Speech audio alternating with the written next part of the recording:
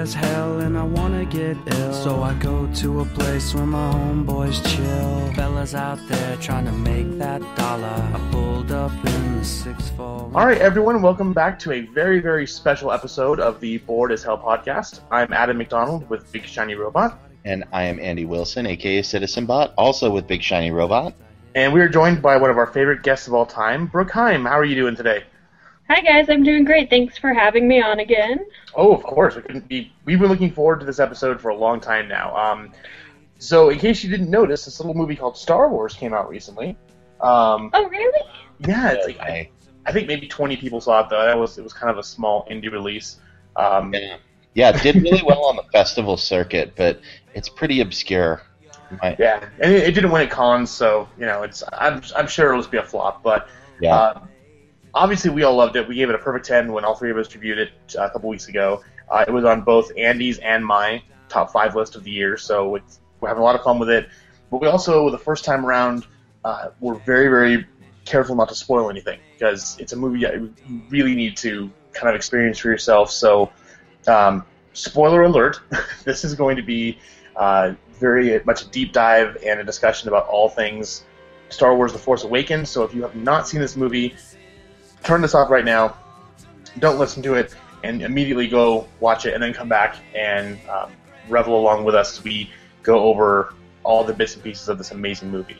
I mean, I think there's something about spoiler culture too. I mean, I personally have a feeling that, like, a movie, if you've got 3 weekends that it's been out, like, it's no longer, like, my responsibility to, like, be super careful about your ears and not spoiling this, because, like, unless you are a mother who has just given birth and can't bring your baby to the theater, that's what babysitters are for, or you're in a hospital or something, you probably haven't made enough of an effort here. So, but that's only a very few people who get that exception. So yeah, I mean, I think that there's a good line between, like, spoiler etiquette and, like, now is about the time that people are going to feel free to say, man, I'm still so bummed out that Han Solo died. Wait, Han died? What? And that's, but those are conversations that are going to be happening, and especially, like, this week as people are going back to work after the holidays, and next week as people are going back to school, especially as universities start up, then it's going to be, like, those conversations are going to happen. So if you, like, I feel like we can moderate ourselves to... I will say that I did manage to avoid the Harry Potter spoilers from the last movie for an entire year until I finished reading the books. Oh, really? Wow. But I had to be, like, really diligent, and I didn't have most of you people as my, like, social media friends at the time, so that probably helped as well. No, I remember... but it took a lot of effort. Yeah, when the 6th Harry Potter book came out, I wasn't there. A friend of mine actually went to a midnight release, and someone in line went up, grabbed a copy off the shelf, went to the last chapter, then ran down the whole aisle going, "Dumbledore died!" And I think he might have gotten his ass kicked. I don't know for sure. Should have. Oh well, I have a better Harry Potter fandom story. My sister, who I love very dearly, hi Kate, if you're listening, has been a volunteer at San Diego Comic-Con for a long, long time. And a couple of years back, when the 4th Harry Potter book came out, it coincided with Comic-Con, and so that either Saturday or Sunday, she went to the Barnes & Noble downtown by the San Diego Comic-Con and was in line and was looking behind her, and she's like, I recognize that guy. Who is that guy? I kind of recognize him. And then it took her like 15, 20 minutes, and she's like, that's Joss Whedon. Joss Whedon really? In my line buying Harry Potter with me. And so went back and just said hi to him and, like, thanks for Buffy. And he was just, like, the coolest guy to her. So, like, yay, Joss Whedon. And I like, shout out to the Harry Potter fans. Like, for the most part, I think Harry Potter fans are pretty nice and pretty diligent about, like, we don't want to spoil this for other people. And I also think Star Wars fans did a great job of like keeping this under wraps. Of like, I know among my friends, I did not see anything on Facebook. No, and like you even created the our Star Wars spoiler little secret group, and that was a great place for all of us to hop into and gush and go crazy over. And I'm starting to see a bit of that kind of spill out into general Facebook, but even still, you're not seeing, you're still not seeing the big rocks. So, speaking of big rocks, Brooke, what was maybe your favorite moment or favorite part of this movie? It's really hard to narrow it down to one thing for me, because I think the thing that, I guess there's two things. Rey. Mm-hmm, yeah. Everything Rey, everything about her. Like, she is so phenomenal. The way that they wrote her to be quippy and strong and a badass. just like this total badass who doesn't forsake any of her femininity for having to be like, I don't know, she was perfect. She was just perfect. And then I think the thing that I really like the most, because I keep hearing people saying, oh, this is too much like A New Hope, and it's not creative enough, and they didn't grow the characters enough, and I just so wholeheartedly disagree with that. Like, the development that they gave to Luke and Leia without even showing us what it is, well, not Luke and Leia, excuse me, Han and Leia, without even showing us what it is yet, to know that their relationship through, I mean, if you've been in a relationship after high school, like, you're just gonna know that it's not easy, and to see that they have a son who is now, like, trying to recreate himself with Darth Vader, like, there's so much that's happened there, and to see them come together and just be so real, that was one of the things that stuck with me the most, is that you can just relate to this movie whether or not you're a fan. If you see it as a standalone movie, it's fabulous. Exactly, and I mean, that's what's so beautiful about Star Wars, is that it's always been about that universal myth, and the fact that they're still playing different pieces of that same symphony, I think is just beautiful. Yeah, there are a lot of elements that are very similar to the original trilogy and parts of the prequels, which I think is a feature, not a bug. I think it's brilliant. Yeah, but at the same time, you didn't have a protagonist quite like Rey. Other than if you're saying that Luke and Rey are the same person, it's like, no.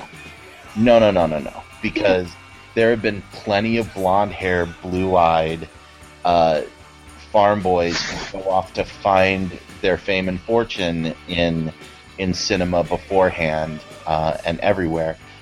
This is a movie that is led by a female protagonist that is, like you said, Brooke, very different from even your typical female protagonist. I mean, I often mockingly say, like, strong female character, trademark Joss Whedon. And we have this. But if you look even before that, like to Tomb Raider, she and Rey are not even close to the same character. Yeah, exactly. And it's like we have this trope of what we think a strong female character is, and a lot of what that strong female character is actually quite masculine and takes on masculine qualities, so that it's like, well, then she can fit into the patriarchal power structure because she's kind of like a guy anyway. Rey is not like a guy. And that's what's so great. And not only is she badass in her own way, but she's feminine without being overly sexualized. She never apologizes for being a woman or tries to make up with it with her body.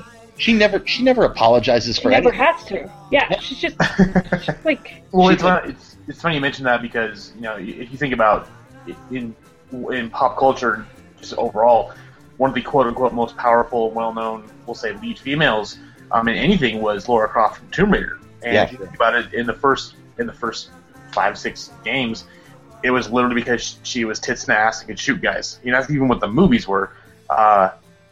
And it was actually, again, not to go on a tangent, but when they rebooted Tomb Raider a couple years ago, when Square Enix got a hold of it, they did the same thing. They let her mature, become herself, but she also got to stay and have emotions. She wasn't like, well, I got to survive. I'm going to be a man now. And it's like, that's not what a woman is.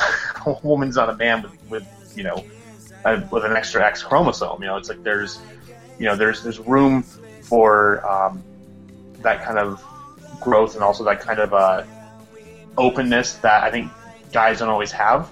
And a strong woman definitely has that because that's part of her nature. So there's the male, that group of men who are trying to like fight for men's rights, and they have been stating that they've cost Star Wars millions of dollars by not going to see the movie. I believe it was $4 million, and it's already made like $700 million just in the U.S. alone. So good job, guys. Yeah. Yep. I know, like, they think they're this great big huge thing, and that's fine, but I guess that's what I like about Rey, is that those same men weren't protesting Lara Croft because she was acceptable as to what they could allow to be a protagonist. She was either sexy enough or manly enough, and that's how all the protagonists have been. And the fact that these men are protesting, well done. You've done it right, because we shouldn't be what they want us to be. Like, we are not required to be what a man needs us to be in order to be the heroine and to be the one that is moving the story forward. We get to be ourselves, and they did it perfect. What's so cool, too, is not only, we've talked a lot about Rey, and who is... So I kind of bounce back and forth between if I love Rey or Kylo Ren more, and we'll get into Kylo Ren later, because she's absolutely just fantastic, and she steals every single scene she's in. But I mean, you've got such a multitude of people. I mean, yeah, you've got your Han and Leia and Luke actually at the end. But then you also have a strong female character. You've got a person of color, and then Poe Dameron, who is some kind of Spanish or something. So it's so cool to think that growing up, I gotta pretend to be Luke Skywalker, and I gotta pretend to be Han Solo or whatever else. And kids nowadays, like, your daughter who's sitting right there with you, she can, when she gets older, watch this movie and be like, hey, I can go up, I can be like, Rey, or I can be like this, or, kids of, young black kids or Spanish kids be like, oh, there's someone now I can be like, there's like a person like me in the Star Wars universe. Yeah. And it's really cool we have that, because I mean, we haven't up to this point. I mean, we had Sam Jackson and Lando. That was about it. It's super cool. First of all, I think this is really cool. Oscar Isaac's parents are from Guatemala, and when they found this out, they rewrote the character of Poe Dameron's backstory so that his parents were from Yavin 4, because that's the planet where the rebels are hanging out in the original Star Wars. And they filmed that in the jungles of Guatemala at Tikal. Mm-hmm. So they're like trying to honor that piece of his heritage. I'm like, that's really freaking cool. And it's not, it isn't anything that's like super big or tokenism. They don't make a big deal out of it, but they're just like, oh yeah, we're gonna do this because we want to honor that. What I loved so much about this was, and we talked about this on our original review, is how much I loved taking my daughter to this movie. And Adam, when you talked about our favorite moment, every time I go in to see this movie, my favorite moment is that moment with the literal passing of the baton from one generation to the next, where that lightsaber flies out of the snow into Rey's hand, and they play that Force theme from Star Wars, and that's it. That is the moment, and it's so powerful. It's like, yeah, we're taking this. We're the ones who we've been waiting for, and that's right. Now we're going to be the ones who fight against this darkness. And it's super cool because it's like, when we were young, and we would play with girls or whatever, and girls would be like, okay, well, I want to be Han Solo. And it's like, okay, that's cool. Or I want to be Luke Skywalker. Okay, that's cool. And it's like, but a lot of times, like, girls, they always made me be Ursula the Sea Witch. I kid you not. but most of the time when we played Star Wars, the girls, it's like, okay, well, you're going to be the Ewoks, or you're going to be Princess Leia because, hey, that's all we got. And girls can be Ewoks, I guess. Now, it's really funny. When my kids play with the toys, they fight over who gets to be Rey. I have a little boy and a little girl, and my little boy wants to be Rey as much as my daughter does. That's really cool. That is true equality. And because then it no longer matters the gender of this person. And that in and of itself is the most powerful statement we could possibly make. Yeah, and spot on with that. Like, it's trying to think of a favorite moment for me is almost impossible because there's so many moments that were just like, like, oh, we're not going to take that piece of garbage. We'll take that ship. Boom, it blows up. Oh, we'll take that piece of garbage. And it's the Millennium Falcon. That was awesome. The first time you see Han and Chewie when they come on board and, it's Chewie, we're home. And then there's like the little tiny moments, like when Han and Leia reunite again. And all he looks at her is like, oh, you changed your hair.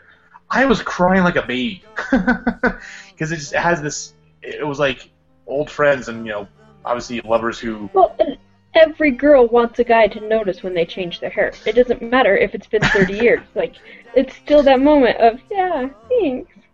But exactly, you still saw that even though they hadn't been together for a while, because with Kylo Ren turning to the dark side, that love was still there. It just they realized that their relationship love as far as a husband and wife wasn't going to work out anymore. And then like the lightsaber battle at the end. I mean, to this day, this is probably my favorite lightsaber battle because it was so realistic and vicious, and it was like watching the fight scene in the second episode of Daredevil, where you could just see that at the end of it they were just worn the hell out and tired, and that's what it was here. It was like watching two people from the Middle Ages just hack at each other with broadswords. So yeah, those are just probably a couple of my moments. But yeah, the lightsaber battle, like you said, when she calls the lightsaber over, that was, and it's going towards Kylo Ren. You're like, nope, it's not going to. It goes to her, and yeah, it's just fantastic. I think there's been a lot made about Rey and Finn and their ability to wield a lightsaber, and them being able to hold their own, and in the case of Rey, to be able to fight back against Kylo Ren. And well, he had a bowcaster bolt in his chest. Yeah, exactly. And second, like, he's got some really awesome force powers that we've seen. Like, he can stop that blaster bolt. He can do that mind control and suck information right out of your brain with crazy rapey overtones. But he doesn't actually seem to be very good with his lightsaber. He's not a Sith, and really there's been no one for him to fight against for years and years and years and years, ever since he slaughtered all of the other students at Luke Skywalker's academy. So he's had control panels. Yeah, exactly. So you guys are both following emo Kylo Ren, right, on Twitter? Oh yeah, definitely. It's so funny. It's the best. That and Very Lonely Luke are the two best things on Twitter right now. If you guys aren't following it, if you're listening, go there. They're hilarious. Yeah, totally. But he is not the most skilled lightsaber dueler ever. And so you go back to the prequels and you have these amazingly beautiful choreographed scenes between people who are really trained in sword fighting, and they've spent a lot of time training in that, and they talk about all of their training in that. These people, not so much. I mean, Finn's had some melee combat, probably. So that's how he's able to use it. But I find this very interesting that people are like, well, how can Rey even use a lightsaber if she never has before? And I'm like, yeah, you know what? How can Luke pilot an X-Wing fighter when he's been living on a backwards planet his entire life, flying probably the equivalent of like crop dusters, and now you're putting him in the equivalent of like an F-18, and then he nails a shot of a tiny 2-meter thermal exhaust port on the Death Star with his eyes. Hello, I would like some death, please. Aisle 14. Death or cake. Anyway. Have the chicken. But he nails that in an X-Wing that he's never flown before, and people are like, oh, well, you know, that's okay. But Rey, she can't use a lightsaber because she's a girl. Well, and I think the most important thing people need to understand, and this is just me being a total uber Star Wars geek who read all the books and everything else, is you don't have to be a Jedi to use a lightsaber. The whole point of being a Jedi and fighting with a lightsaber is that you're using the Force to understand and know what your next, what your opponent's going to do next. So that's the whole point about being skilled with a lightsaber. Han used a lightsaber. You don't have to be a Jedi to use a lightsaber. You just have to be a Jedi to use it well. And this actually brings me to a good question that everyone's kind of going crazy over. Who is Rey? Because if you think about it, she is powerful enough in the Force to pick up and learn, Jedi mind tricks and all kinds of other stuff, and basically how to fight with a lightsaber and pull it towards her. And technically speaking, the only teacher she's kind of had is Kylo Ren, because he's the only, he used the Force on her and she pulled that from him. But I mean, obviously she had to know something, because a normal person wouldn't just know that you could control someone's mind with the Force unless someone was already training you. So I mean, there's obviously our big thing is she's probably Luke Skywalker's daughter. There's been the thing that maybe she's Obi-Wan Kenobi's daughter, which unfortunately will be really cool, but timeline doesn't work out because she's only, 18, 19, and this has been 30 years after Jedi. So, I mean, who is Rey? Who do we think she is? It's so funny because Brooke and I had this same conversation 2 months ago, speculating all about who Rey is, and I loved it that we totally nailed it. We're like,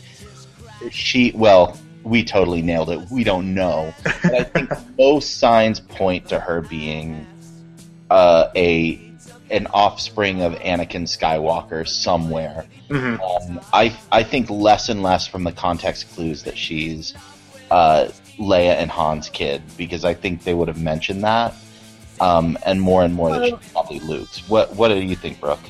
I just don't think there's any way that she is Han and Leia's daughter. Like, for Han to tell Finn that they are going in to save the general population and not her, he just wouldn't have done that when he had such a focus of finding his son again. Like, to completely disregard her well-being and to have so much concern for Kylo Ren, like, it's just not.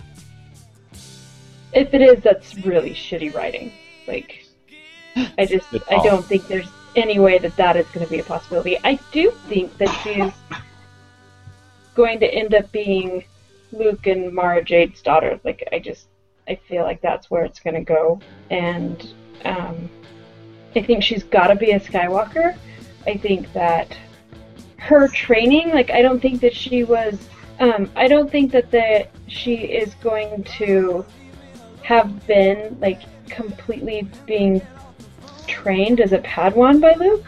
I think that it was probably her mother who left her on the Jakot, and I think that much like we teach our kids the alphabet and math by playing games with them and different things, I think that she was probably being very Force trained as a small child, and that's why it comes so naturally to her and why she can recall it in that last fight scene with Kylo Ren, and it just sort of fills her entire being because she was unknowingly being trained already by her parents.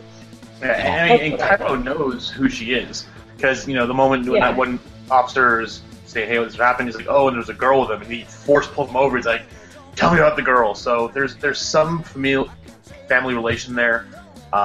But I'm with you. I don't see how she could be Han and Leia's daughter. That just doesn't make sense, because they would probably recognize her somehow. And Chewbacca would have Would've loved known. the shit out of her the minute he saw her, but instead it was more like a cousin or niece that you haven't seen for a long time, not like the son or daughter that you helped raise. You know what I mean? Yeah, and that's why I'm kind of leaning more towards Skywalker, because it's interesting because when she meets BB-8 and she's like, "Who are you?" and he's like, "Oh, I'm classified." She's like, "I'm classified too." So all I could think of is Luke. Let's say Luke met someone, maybe Mara Jade or whoever. I mean, Mara Jade would be cool, but whoever they end up, doing this, and they have a kid, and he realizes, "Oh, I screwed up. We shouldn't have had a kid because I'm a Skywalker, and obviously the Force flows very, very strongly That never through my goes lineage." well. Yeah. So they have this baby in secret, and then when she's still a young child, like I think 4 or 5 in the Vision, when she gets dropped off on Jakku, is taken and left there just to keep her, kind of like what they did with Luke and Leia being hidden at the end of Revenge of the Sith, so that no one could find them until they were the right time to actually go and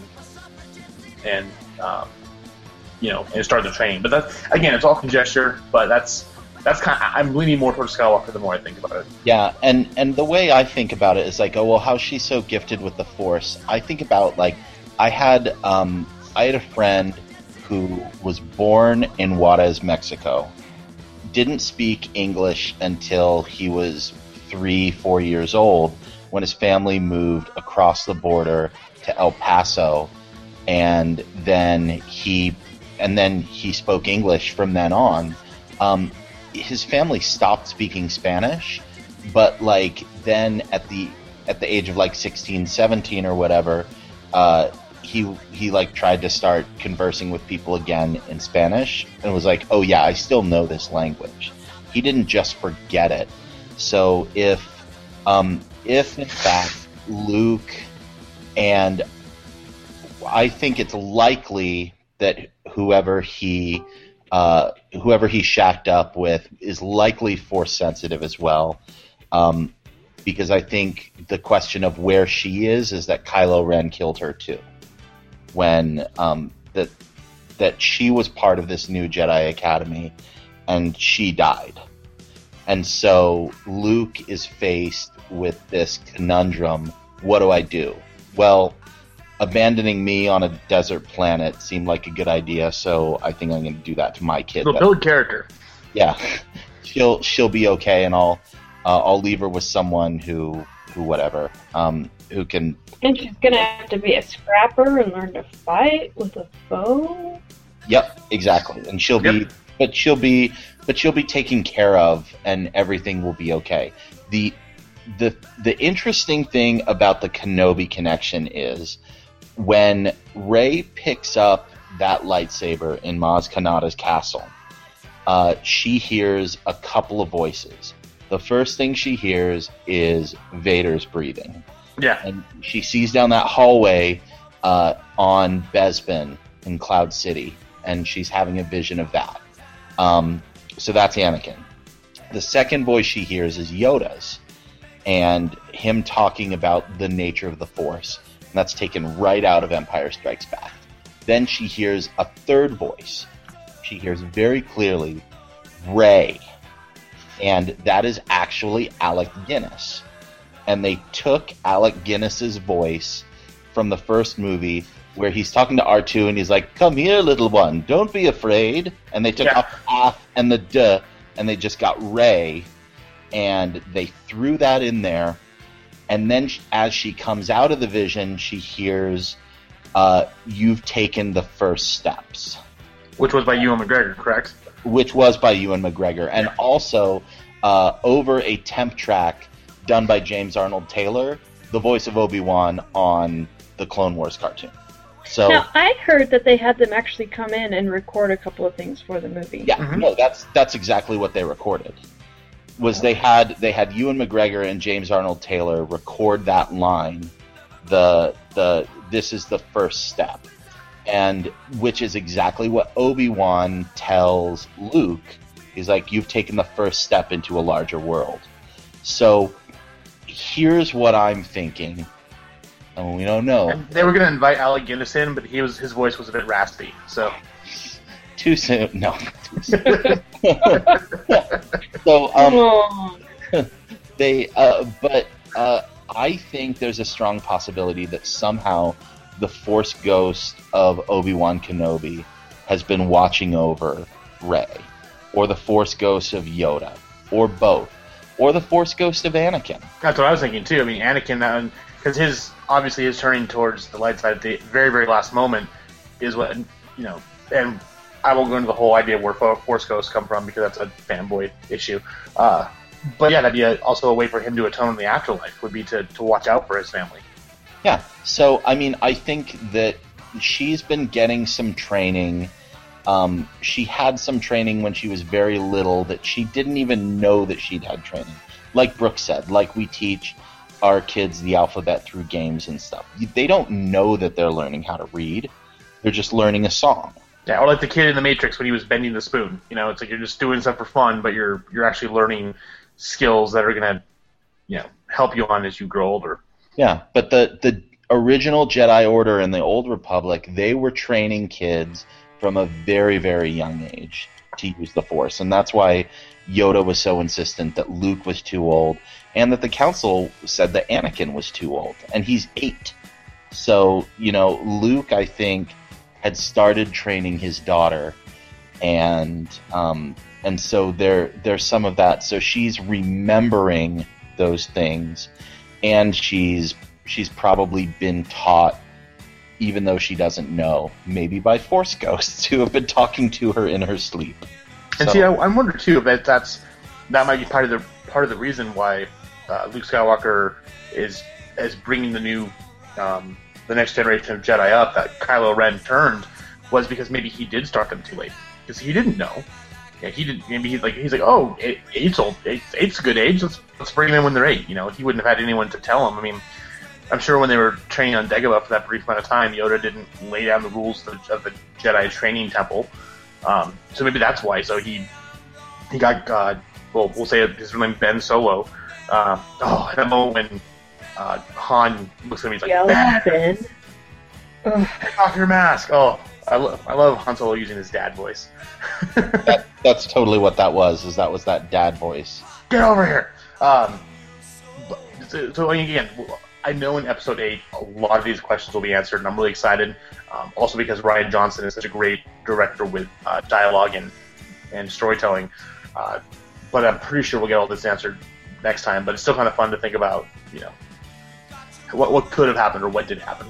Yeah, and what's ultimately great is, I mean, and this was the same conversation Brooke and I had, was that no matter whether Rey is a Skywalker or whether she's a Solo or a Binks or whoever, that's going to be fine to us because we think we know where this story's going, and there were just too many people who, almost to a person, everyone who I know who didn't like this movie, basically they had thought up to themselves what the movie was or should have been, instead of just saying, I'm happy with whatever I'm going to get. And, Brooke and I would guess pretty close of what this movie was going to be. But if it had been something completely different, I would have been happy. And I think there were too many people who went in, still too many people, even though most people love this movie, still too many people who had expectations of what they thought it should have been, and those weren't met, which is too bad. And we all need to temper our expectations for Episode 8 and be excited, because J.J. Abrams, the way he's talking about what Rian Johnson's cooking up, he's way out in left field. This is going to be like the pedestrian Star Wars movie. This is, a synthesis of everything Lucas did. This is going to take it to the next level and be totally crazy. Which I'm totally excited for. Yeah.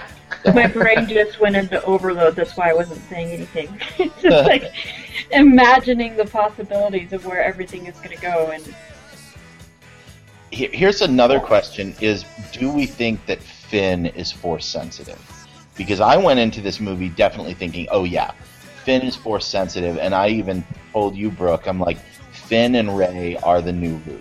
And see, what I love so talk about the trailers or the teasers, whatever you want to call them, was they didn't let you see at all that Rey was the one who was force sensitive. Every single time you saw someone holding a lightsaber, it was Finn. So it was a great job of misdirection as far as going in, not knowing what to expect, and then being very, very nicely surprised by what came about. I don't think Finn's force sensitive. I think he's just a very well trained stormtrooper, but you never know. There were a couple things that I feel like could lead to him being kind of hints to him being force sensitive, as far as when he was aware of the TIE fighters coming in before they came in, and not his abilities to perceive what was going to happen before it happened and counter it. That's pretty telling of their possibilities of being force sensitive, but maybe it's because I just want it to be only Rey, but it just wasn't the feeling I got from it. I didn't feel like Finn was. I didn't really feel like Poe was at all. No, but he doesn't. But I definitely do I think it would be cool. I feel like it would be really good for a lot of reasons for Finn to be force sensitive, but I don't see it happening. I think you can be force sensitive and him still obviously not be as adept at all of this stuff because his grandfather wasn't 900 times higher midichlorians than everyone else. Immaculately conceived. Yeah. Midichlorians. Exactly. Well, and if you look at it, I think Maz Kanata, who has a little, I guess it was a temple / bar type, whatever was there. You could definitely tell that she was somewhat force sensitive because she kind of knew what was going on. She was the one. How cool was her character? Oh yeah, she was so great at the Golden Girls. No, it was so cool because Lupita Nyong'o is a great actress, and we didn't really know what she was going to be doing in this character. We just knew it was CGI, and she nailed it. I mean, Han Solo, where's my boyfriend? I love that Wookiee. Yeah, she just had such a. There was, it was. She's over 1,000 years old, so there's that sense of, world-wise and street-wise, and a little bit weary of that. But there was such a joy that sparkled in those eyes, and to have a character that's 100% CGI still present that emotion and that range of humanity was absolutely astounding. She's also one of my favorite characters in of the new series. Yeah, and so different too. I mean, well, I guess maybe not so different because she's kind of like Yoda in that she's little and unassuming, but still very powerful in her own respect. But she knows what the what is, and it's very similar to Max von Sydow's character at the very beginning. They know some backstory, pre-rebellion, what it was like before the Empire, before the Dark Times, and they draw on that knowledge. Max von Sydow is telling Kylo Ren is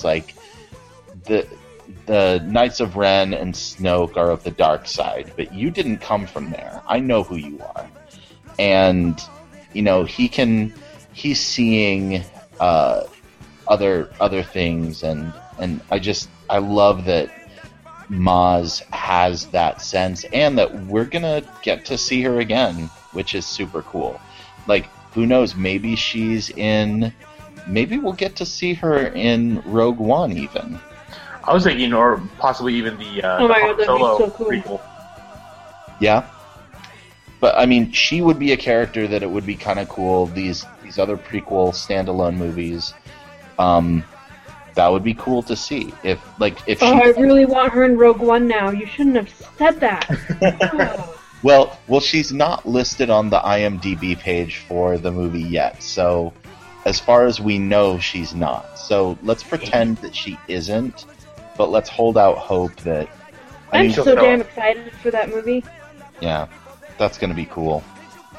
As cool as it was to see Rey be a badass Jedi female character, it could be really cool to see Felicity Jones doing the same thing as an X-wing pilot. That's definitely. So that'll be a fun one to look forward to. Oh gosh, we could probably sit here and babble forever. It's a good time to be a woman.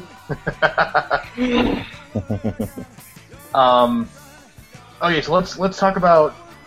We got to talk about Han facing Kylo Ren, which is in many ways I think like the climax and turning point of the movie. So yeah, we already talked about Han using his dad voice, but the moment he walked out on that bridge, I was like, oh, dead man walking. Yep. Oh yeah. I think they kind of telegraphed it too. Like when he hugs Leia as he's leaving, I'm like, yeah, that's it. I think this is the last time they're gonna see each other. Yeah, and but yeah, because the whole thing I was gonna bring up a minute ago, that I love about Kylo Ren is he's turned to the dark side, but he still keeps on pulling the fuel from the light. In fact, in that one scene where he's kind of, I guess, paying tribute or praying to Vader's melted helmet, he's like, help me with this. I still feel the pull of the light, and it's interesting because, Vader was before, until the very, very end, was 100% to the dark side. The Emperor was 100% to the dark side, and in the prequels and even in the original trilogy, we always saw people being tempted by the dark side. And Kylo Ren's an interesting character because he's being tempted by the light side, and whether or not his murdering of Han is what seals the deal that sends him fully over, or if there is still good in him that will bring him back, I can't really say right now. But I think that it was a very, very intentional and awesome use of his wanting to, turn back to the light side, at least up to that point. In the immortal words of Led Zeppelin, yes, there are two paths you can go by, but in the long run, there's still time to change the road you're on. There's still a possibility to try and turn Kylo back to the light, which, like, I love that they're possibly setting that up. Like, maybe that becomes Rey's mission, to try and turn her cousin back, even though he tried to seal the deal. And I know there have been, like, dark times in my life where I felt like, well, I should just do this one really bad thing to prove to myself and prove to everyone else that I am a bad person.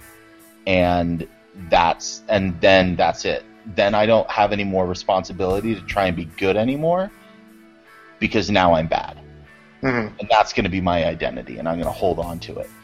I could never do that. Like, I was never able to take that step. But there have been times where I've been tempted to. And I think Kylo Ren is the person who gave in to that temptation to try and define himself by those mistakes, because he wanted to choose them, because he wanted to choose that quick and easy way to the Force, rather than using it for knowledge and defense. Sorry, Brooke, I cut you off. No, you're fine. It's really interesting listening to this because I read that one dad's theory about the truth behind Kylo Ren. Have either of you read this? I think I read it a lot, like a couple days after the movie came out. They're just talking about how Kylo Ren is struggling with the light because he's actually, like, more balanced towards being on the light side, but he knows that his duty and responsibility is to destroy the dark side, and the only way that he can do that is by learning it and getting close to it and destroying Snoke. And so his pull to the light side is not because he wants to be on the dark side, but because he is truly fighting for the light and not the dark. And in order to make that transition to the dark, like, he couldn't do it until he did kill someone. And that's why when Han reaches out and he says, I need you to help me do this one last thing, Han knows what it is, and he says, anything. And, like, knowing that he's sacrificing himself so that his son can eventually kill Snoke and destroy the dark side forever. It was because Han Solo is actually a Horcrux that contains parts of Snoke's soul. So he has to kill him to... No, I'm kidding. I think that's interesting, but I think I don't think that's where it's gonna go. But Yeah. how cool would that be, though? Like, because my whole time, what I've held on to the whole time is that Rey's name is Rey, very purposefully, because she's gonna be the ray of light that brings balance to the Force in the end. Like, we'll see a lot of development. I think there's going to be a lot of back and forth with Kylo Ren. I think there's going to be a lot of back and forth with Luke, because if what I think happened is that Kylo Ren was trained too late and he went batshit crazy and starts killing people, including his aunt and Rey's mother, and I think that Luke's going to have a lot of guilt, and he's going to go back and forth battling with the darks in himself, blah, blah, blah. But then there's going to be Rey, and she's going to come in, and she's going to be friggin' awesome and bring this balance to the Force and eventually get rid of the Law of Two and all these different things by helping people to find the balance of light and dark in themselves. That's where I think it's going to go. But I don't think that's where Kylo Ren's going to go, but I think that if he is having this strong pull toward the light, even, like you said, even though he has killed his father, I mean, I think you're absolutely right. I've definitely been there to where I thought there was nothing redeemable in myself. And if that's where he is, then there's obviously hope for him to come back, but who knows if he'll make it there. Yeah, and it's going to be interesting. I mean, I think ultimately that Kylo Ren is Lucas's and Kasdan's and Abrams' critique of fandom as well, of this petulant man-child that thinks that it knows what it wants and thinks that everything that's older is better and think they understand the nature of all that stuff. And that's why you cast Adam Driver, like the ultimate hipster douche character actor, to play this guy who's obsessed with his grandpa, who's mad at his dad, and those are parts of his motivation. I think it would make it very layered and complex for Kylo Ren is an inside man and this is suddenly becomes The Departed, but this isn't this isn't The Departed. This is Star Wars, and I think it's a bit more black and white. And I think people are I think, like you said, Rey is this kind of like last scion of the light side of the Force, and Kylo Ren is this like last scion of the dark, and the two of them have to fight one another. And this whole, like, there's been an awakening of the Force is actually kind of a deeper magic to the universe than even the Jedi and the Sith had conceived of. That it's not just, we're a bunch of, monks hanging out in a temple worshiping this mystical energy and using it to keep peace and order. And then there's these other knuckleheads over here who keep trying to take over the universe too. I think we'll get more into that like mystical side that they were really probing into in the Clone Wars with the Mortis trilogy, in those season 6 unreleased episodes that are on Netflix, where Yoda is like having his like Force vision quest. I think there's more to the Force than we know, and we're gonna learn a lot more about it through these characters and what it actually means. And see, for me, the whole movie, the Force Awakens and Snoke talking to Kylo Ren, he's like, "There's been an awakening. Have you felt it?" It's all when Rey starts coming into her powers. So, as much as and again, this is what I think leads credence to the fact that she's a Skywalker, is the prequels and the original trilogy is the rise, fall, and redemption of Anakin Skywalker. So it only makes sense that this new generation is going to be around the Skywalkers, because the movies have always been about family, whether it's Luke, Han and Leia, or it's the Skywalkers. Everything's been about the fact that this is all interconnected, it's all interwoven, and again, the Force Awakens. It's Rey coming into her own. It's Rey finally seeing her powers and getting the ability to learn and use them and you mentioned about bringing balance to the Force.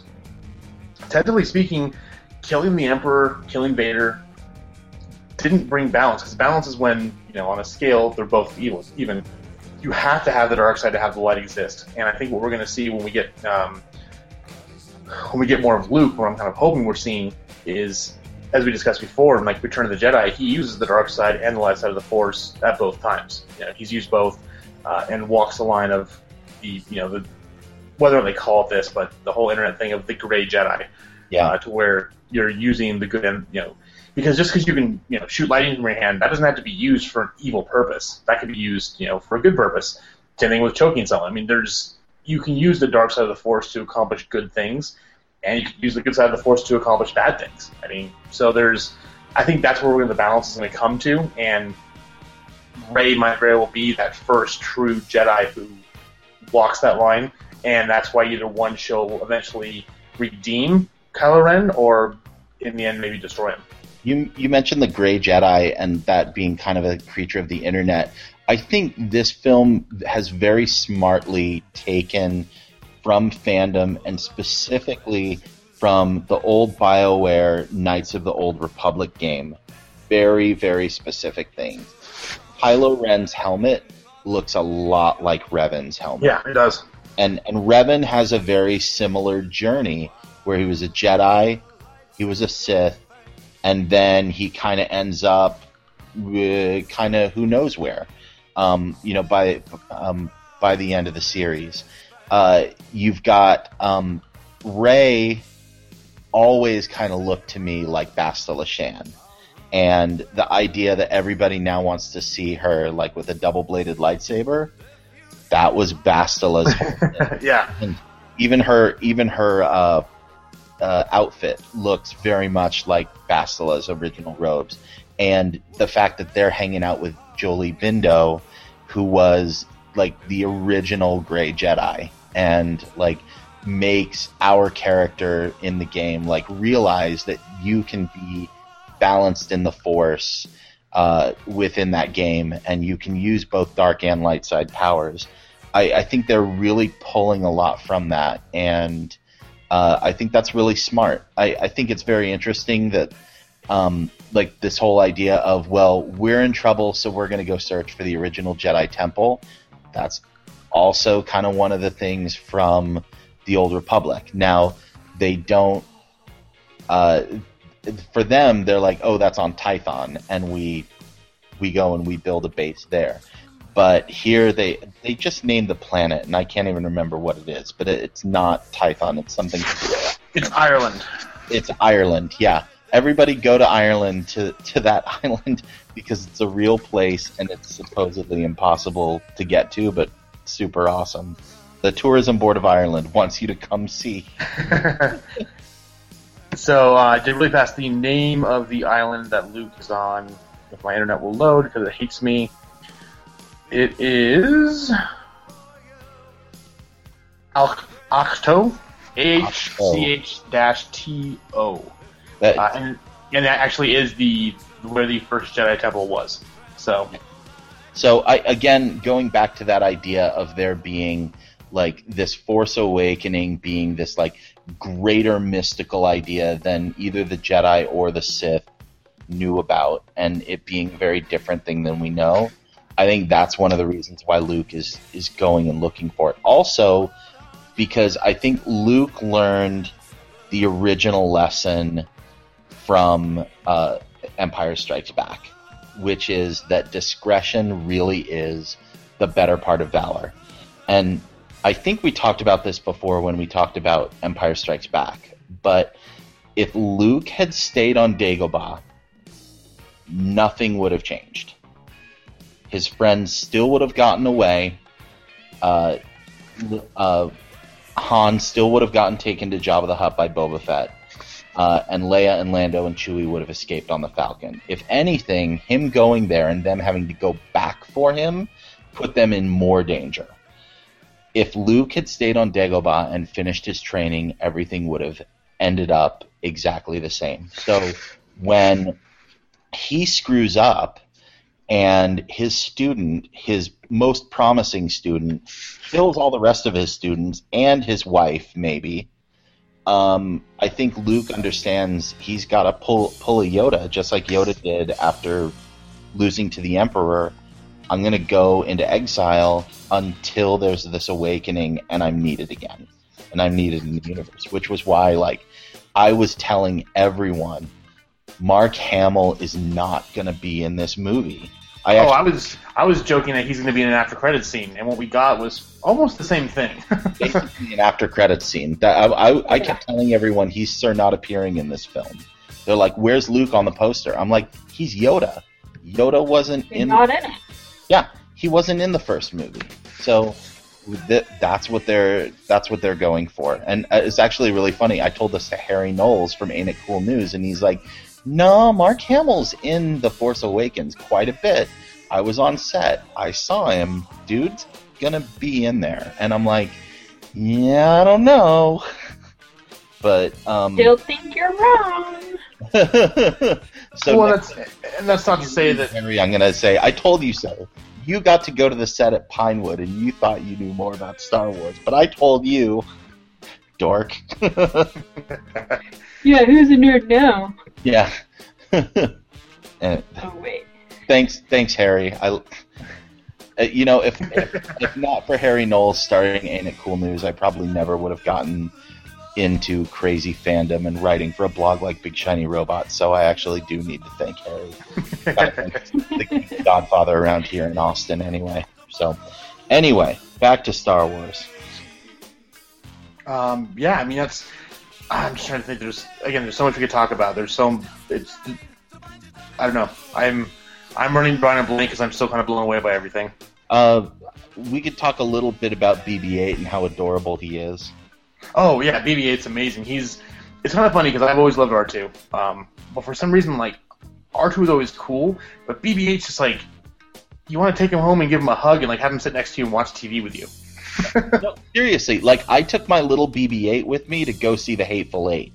Like he sat on the bar at the Alamo Drafthouse with me, and like during intermission, I took him out and like ran him up and down the bar with. Like that's the kind of droid you want BB-8 to be, and you can see why Poe is like so attached to him. He's freaking cool. And when he gave that thumbs up, oh yeah, my gosh, my kids went crazy. And He's so cute. He is so cute. I love BB-8. Everything. Can we talk about C-3PO losing his arm? That's gonna happen in the next movie. No, actually, it's gonna be a comic that comes out in like a month or two. Yeah. Oh, Yeah, it's like the part where he's like, "You may not recognize me because I have a red arm now." It's like, "Oh no, of course we couldn't possibly recognize you." Never. No, we totally didn't recognize you pulling your same move of being a cock blocker for Honolulu. Ass. Well, he just spent so much time in the recognizer eating corn dogs.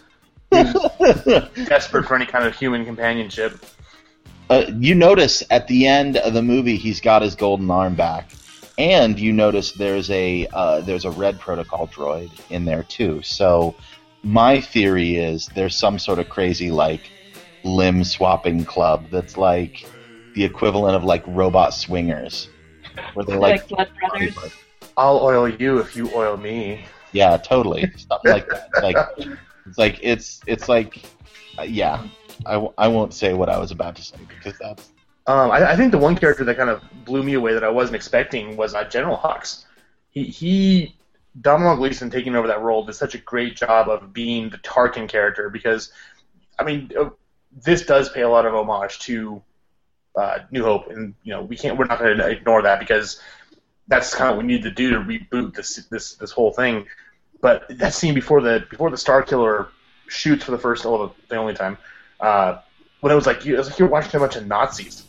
It reminded me of Hitler talking to the SS and the squad. It was like so awesome because you've got it's such a different dynamic too between what you have with New Hope, because New Hope was Tarkin and Vader and they were both united in what they were doing.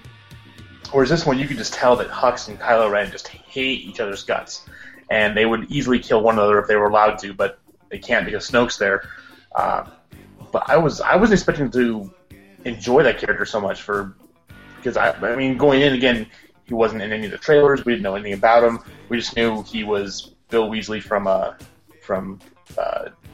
Harry Potter, and then from the guy from Ex Machina. I loved him. Yeah. Oh, Yeah. that's who he was. Yeah. He's the other guy in Ex Machina. Yeah. He was so good as Hitler, I didn't realize. Yeah, I know. You totally don't recognize him. He's great. Well, and Oscar Isaac doesn't even look the same as he did in Ex Machina either. He's there with the glasses and the big bushy beard. He looks better without the beard. He does look better. I still wish, and I know that I'm probably like the only person in America who wishes it, but I wish that Gwendolyn Christie had played General Hux. Mm. That would have been an interesting role. I don't know. I would have really liked to see Kylo just pissed off at her, and then like having that dynamic between. I know she was. I would have really enjoyed it, but I think the one nice thing about having I want more of her. and we're going to get more in the next movies.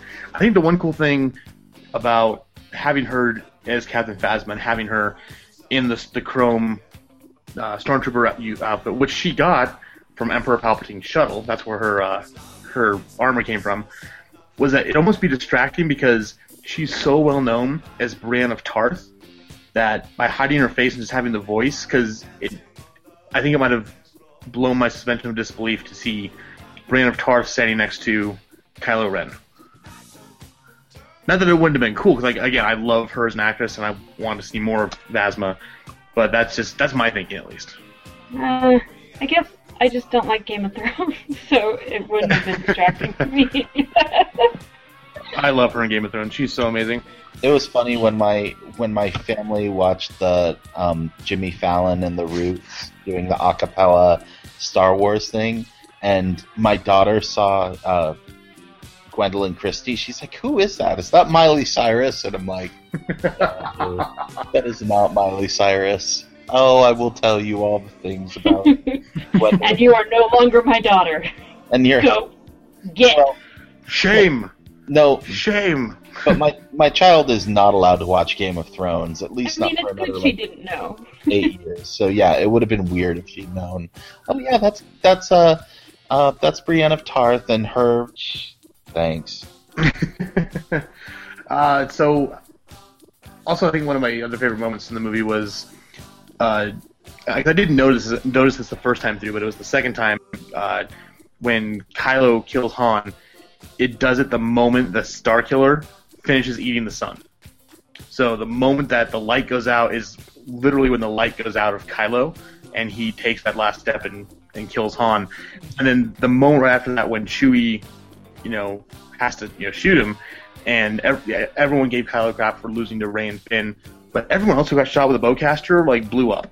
And the fact that he just took it in stride and was just kind of psyching himself up and was fine, it says a lot about him. And I think it was somewhere on Facebook someone was like, made that point, and it's like, so the question isn't how were Rey and Finn able to beat him, it's how will they be able to beat him when he's 100% at his full strength. Yeah. But And how the hell did he not just blow up? That's freaking awesome. Yeah, but it was just the fact that Chewie first of all took that shot, knowing that Chewie was owed Han a life debt, and obviously he knew Ben Solo from a young age. He was probably giving him piggyback rides as a kid. So how difficult was that moment for Chewie? Not only definitely failing his friend by not living up to his life debt, but also having to shoot this kid who he grew up loving. Yeah. I mean, and you hear it when Chewie roars like that. I mean, the pain in that, and then it's perfectly mirrored when it cuts to Leia and she's like half a galaxy away, and she feels it through the Force. She drops. And just, I mean, the two of them are in so much pain over this, and it. I mean, it's just awful, and we're feeling it too. It's so much worse because you get those reactions. I love one of the things that Poe Dameron says as they're flying around outside, he says, as long as there's still light, then we have hope. And when that light goes out, there you go. Yeah. I mean, that was, I think that was like a little bit of foreshadowing, and also, you know, tonally really fit with where they were trying to go with how they did that. That was really smart, and they executed that just perfectly. I'm amazed every time I watch that scene how long it goes, and how, I mean, like, I think back on it and I think of it being like really, really quick cuts and everything, you know, everything kind of happening all at once. It's long and it's drawn out. They really suck the marrow out of that scene. It's just absolutely. It's so multi-leveled, though. Like, there's so many facets of what is happening on each of those different levels in that scene that I think it has to be drawn out. When Harrison Ford touches Adam Driver's face. Oh, I can't. Yeah. You know what that is. I mean, it's just amazing. Yeah, it was, because that was this part that got me, was because I think I at least, if I had to guess who was going to die in the movie, I went in thinking it was going to be Han, because I mean, first of all, Harrison Ford didn't even want to do Return of the Jedi, so the fact that he even came back for this and had such a big part in it, of all things, he was the one. And then the moment, of course, he walks out on that bridge, it was, like I said, dead man walking. So I wasn't surprised that it happened, but yeah, that was. I mean, this is one of the most iconic characters in all of film. Murdered by his son, and then does the whole, like, I forgive you thing. It was just heart-wrenching. Yeah, and they just did it so incredibly well. I'm blown away every time I watch that. It's exactly what you do for your kids. Like, I guess that's the part. Being a fairly new parent, like, it's what you do. Like, it's the only way that I can save you, through letting you kill me. That's a risk I'm willing to take because you are my child and you are worth it. Yeah, I had to have that exact conversation with my son, because he's like, I don't like this movie, it's too tragic. And he's like, when we went to go see it for the second time, he leaned over to me and he said, Han Solo is a stupid idiot, when he walked out on that bridge. And I'm like, yeah, he is. I'm like, let's talk about that. He is a stupid idiot, because that's what we do as parents. It's like, if you were hurting and I came to try and rescue you, I don't care how much danger I'm in. I don't care how much you might hurt me. I still love you, and I'm going to do as much as I can, up to and including dying for you, to try and do everything I can. And then he thought about it and he's like, okay, then that's okay. I'm like, but you know, that's really what it comes down to. He's right, though. Han Solo was an idiot. You don't walk out on one of those bridges. Never walk out on a bridge over a chasm in Star Wars when there's someone with a lightsaber. It's a bad idea. Yeah, I don't know. It hit the feels in all the right place, and like the very last scene, one of the last scenes in the movie is everyone's celebrating because the Starkiller base got destroyed, and everyone's celebrating, running around, and the first thing that Rey and Leia do is embrace. And just because of yeah, that was the one that just got me going. I was like, stop it! Can't cry over every single scene in this movie. Yeah. You know, people have pointed out, and I will agree that this is one bug that I have, is that Chewie walks right by her and nothing happens between the two of them. And that felt... Yeah, but... Sorry. No, I get it. I think maybe it's like, it's too real, I can't deal with you right now. And maybe they're both giving each other that space because they know. But that's still... I know for the sake of story they had to have the, Leia and Rey. But when people bring up flaws with this movie, that's like one of like 4 or 5 that I've found. There's not many of them, and they're very little. I can get behind you on that, except that I feel, how many times do you really see Chewie emotionally interacting with people besides Han?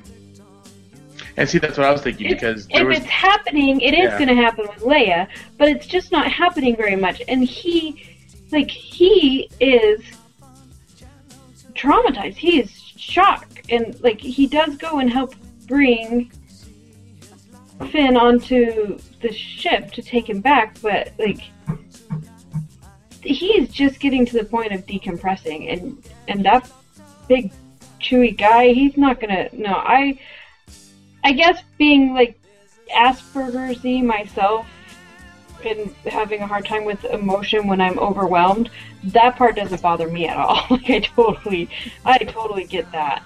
But I think that's something that I can relate to really well, but that's just a good me. point. I hadn't thought of it that way. Yeah, and if you think about it too, there never really was that close of a relationship between Leia and Chewbacca. I mean, yeah, they were friendly toward each other, but it was always Chewie and Han. It was always Chewie and Han, and I think that's because Chewie owes him a life debt, and they went from that to becoming like brothers. And yeah, again, as much as I'm sure he loved Ben Solo as a kid, he would have loved Leia, but yeah, I really go along with Brooke as far as he's still decompressing, still dealing with what's going on, and at that point in time, literally can't even deal with anything else. Chewie just can't even. Exactly. I just can't. Guys, got it. So, I think we've been going on for a little over an hour, so I don't want to wear everyone out, but yeah, closing thoughts. I mean, I think we both, all three of us, have said how amazing this movie is. Personally, I liked that it kind of redid and kind of rehashed and paid homage to New Hope, because I think we needed that. The prequel was such a different beast and animal than what the original trilogy was. This one had to kind of get us back in that mindset, and I was sitting there like a kid seeing the movie seeing the first Star Wars for the first time. Like my eyes were just lit up, and like I mentioned in the last episode, it was the best time I've had in a movie all year long. And it's really rare that a movie can restore that kind of sense of innocence and just kind of wide-eyed wonder that we all kind of grow up and become cynical adults and lose that. I loved it. Yeah, I would just strongly recommend that everyone go out and sometime in the next several months watch Brick, watch Looper, watch The Brothers Bloom, and get a taste for Rian Johnson and start getting excited about what flavor of Star Wars movie he's going to give us. I love that this movie left us with so much to speculate on and so much to talk about, because that's all we're going to be doing for a year and a half. But and interrupted briefly by us fawning over Rogue One. But we're going to have a great time doing that because it's so dense. And for a blockbuster popcorn movie, there's very few other movies that have that much layered into them. I mean, this is The Godfather Part 2. This is one of those kind of epic stories, and I just love it. Yeah, I think that they did almost everything right with this movie. We barely even touched on her, but the transformations that we are going to be able to see with Leia, going back to the princess in general that she was meant to be, and the sacrifices that she's had to make in her own life and her personal life and her professional life, and the things that she is doing and the strength that she has. Like, we didn't just get a good female character out of Rey, who is amazing, but we're seeing everything that we've wanted to see and that we've speculated in and known was there with Princess Leia this entire time. And she has become the woman that her mother would have been and the leader that she was supposed to be. And I'm really excited to see where that goes. And now that we have Leia and Rey, who are going to be maybe not working hand in hand, but building this next few movies together, I'm so excited. It's brilliant. It's funny. It's so freaking funny. I couldn't remember how many times I was just quit taking my hand. Yes, for the love of God, I can run on my own 2 feet. Like it's fantastic, and I think that it isn't just the female characters that have been written so well, but the male characters, and the CGI was brilliant and beautiful, and everything. They've made a movie that can stand on its own and that will further and complete this saga in a beautiful, beautiful way. And Rogue One, I'm so excited. Yeah, like you said, there's so many questions left unanswered that we don't know yet. I mean, we still don't even really know who the Knights of Ren are. Snoke, who is he? The fact that there's no more Republic. They all got blown up. Yeah. Everything's got the reset buttons and pushed. So what's going to happen now? I mean, because the First Order, they were dealt a big blow by blowing up the Star Killer, but where are they going to go? What's going to happen with them? And there's so many questions that we don't have answers to. But it's not been done in a bad way. Like, I didn't leave feeling unsatisfied. Like, I left excited to learn more, and that's the gift of that's the mark of a truly gifted storyteller, who can leave you hanging, but feel completely satisfied with what you got. So, cool. Any final thoughts, you guys? Aside from the final thoughts we just had, go see it again. We've probably overtaken Avatar domestically at this point, but we need to beat it internationally so that we can dethrone the Blue Smurfs. Oh, Dances with Smurfs. But yeah, if you can, IMAX 3D is amazing. If you live near a theater that does Atmos is absolutely fantastic as well. But basically just go see it again and again and again. Like, there's no reason not to. I think our good friend Ryan Call from Salt Lake Comic Con and Big Shiny Robot, I think he just went and saw it for the 12th time today, I want to say. Well. So, yeah.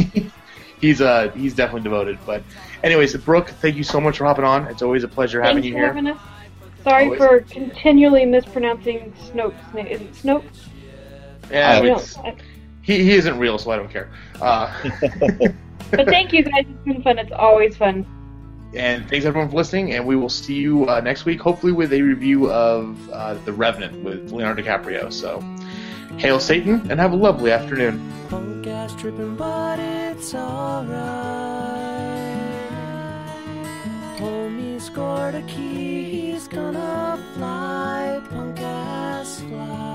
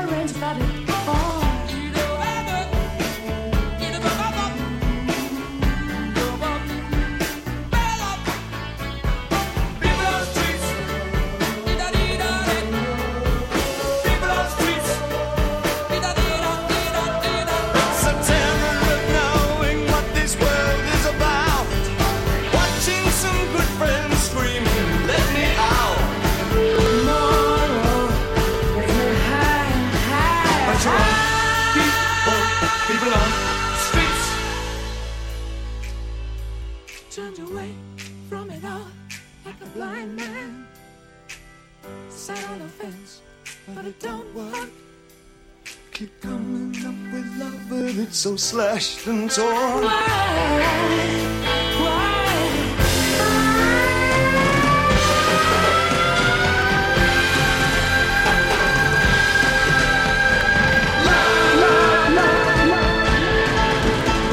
Insanity loves under pressure, we're breaking. Can we give ourselves one more chance?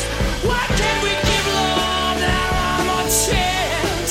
Why can't we give love, give love, give love, give love, give love, give love, give love, give love? 'Cause love's such an old-fashioned word, and love dares you to care for the people on the edge of the night, and love dares you to change our way of caring about ourselves. This is our last dance. This is ourselves. Under pressure. Under pressure. Pressure.